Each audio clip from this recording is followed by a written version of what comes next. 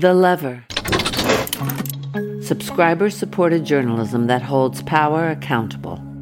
As a Lever Premium subscriber, you'll get to hear exclusive bonus content from this episode and others in your feed. To become a subscriber, go to levernews.com.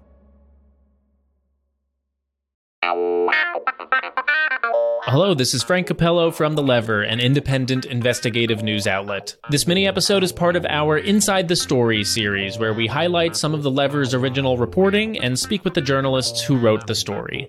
Today, I'm joined by The Lever's Julia Rock. Julia, how you doing? I'm doing well. How are you doing, Frank? Doing pretty good. I was excited to read your piece. As you know, I spent a large portion of my life working in the restaurant industry, so this very, very much hit close to home. So you wrote a new piece for The Lever about the National Restaurant Association, sometimes referred to as the other NRA, which details not only their decades-long lobbying efforts to suppress wages and block legislative efforts to give workers paid sick leave, but also how the industry has been responding to a resurgent labor movement as more workers across the country have been seeking to unionize. So you attended the Restaurant Legal Summit to write this story. Attending this summit was one of the government's top labor watchdogs, Jennifer Abruzzo, the general counsel for the National Labor Relations Board, as well as restaurant executives and union avoidance lawyers. So, Julia, what was the point of this event? What was their objective? And what were your key takeaways? Yeah, so as you were sort of, I think, implying with your tone, this is a funny collection of people to get in one hotel ballroom. But the event was the annual conference of the legal arm of the National Restaurant Association, as you said. And so the point of an event like this is typically to sort of get industry people together to schmooze, to sort of talk about, share war stories. Like you said, regulators or politicians are sometimes invited. In this case, it was Jennifer Abruzzo. They might give some insight into what is on the regulatory agenda in coming months, or also just sort of schmooze with industry people. So this is basically a networking event, which also, unlike some of these events, had sort of the purpose of giving restaurant managers and executives the opportunity to hear from lawyers, who take, restaurants as clients about things like wage and hour lawsuits or union campaigns. So this was a very informative event for restaurant managers. Lawyers who attended could actually get continuing legal education credit for attending, which is a detail that really surprised me. These are credits that lawyers have to get to retain their professional certification.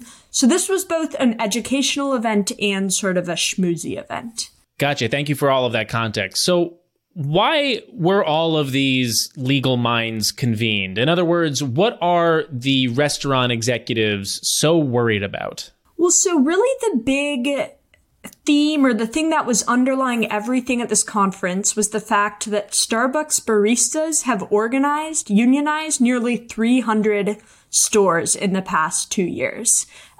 So what's happening right now in the restaurant industry is something that has not happened in a really long time, or really ever, which is a huge union organizing wave. So there was sort of a general sense that unions are coming into an industry where for a very long time there have not been unions.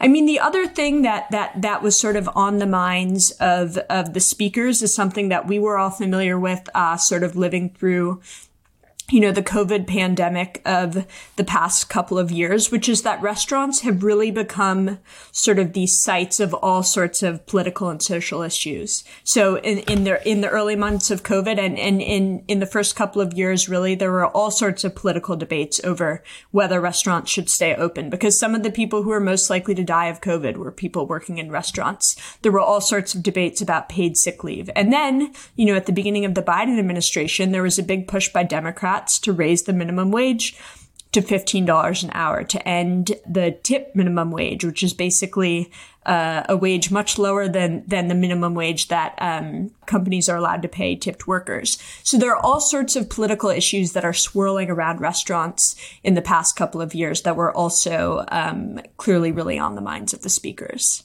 Yeah, my first job was working in my father's restaurant, and I remember being told what the hourly was. I think at that time it was somewhere around like $2 and change. And I remember as a teenager being like, someone's legally allowed to pay me that little? That's wild. That wage, 2 hours and change, it's $2.13 an hour, is still the tipped minimum wage in restaurants. And that's mostly thanks to the NRA. They have been lobbying to keep the tip minimum at $2.13 an hour for a couple of decades. And so far, you know, even with the most pro-labor president in history in the White House, even with Democrats controlling the House and the Senate last cycle, they've been able to keep it in place. So what advice did the lawyers give to the restaurant executives about, I guess, the best strategies to beat back their increasingly restive young workers? A key theme at the conference and at a number of the presentations that I wrote about was that basically you had lawyers saying, look, the kids, as they called them, the people working in your restaurants, working in your coffee shops, they're political people. They have opinions. They're on social media. They know about the issues happening in the world. You're not going to be able to stop them from talking about those things at work. Also, Jennifer Abruzzo had delivered, you know, the keynote address, the first big speech at this conference. And she had said, you know, I'm going to sort of fight for an interpretation of federal labor law that protects the right of workers to talk about social and political issues on the job. So the presenters were basically saying it's probably inevitable that your workers are going to be talking about these things, but they want to sort of restrain them and control them. So they were suggesting that you know, restaurant executives and managers give workers very controlled and contained opportunities to talk about politics and social justice issues at work. Sort of the underlying fear to a lot of this is if workers start talking to each other about issues that they care about issues that affect their lives, it could lead to unions. Wow, it's almost like if the working class just had a chance to talk amongst themselves and realize how they were being exploited, they would maybe get together and do something about it. I mean, that's the big fear. Yep, that's terrifying for the employer class, that is for sure. Well, Julia, really great work on this story. I know you worked on it for a long time. Highly recommend any of our listeners go and read the entirety because there's so much more rich detail that you included. So really great work, and thank you so much for joining me to talk about it. Yeah, thanks a bunch for having me, Frank. As I mentioned, listeners can find the link to Julia's full story in the episode description in your podcast player. And if you enjoyed this story and would like to support the Lever's original reporting, you can go to levernews.com and subscribe to our free newsletter. You can also share this podcast episode with your friends and family. And if you really want to support our work, you can go to levernews.com/subscribe to become a paid supporter. This gives you access to all of the Lever's premium editorial and podcast content, and you'll be directly supporting independent journalism.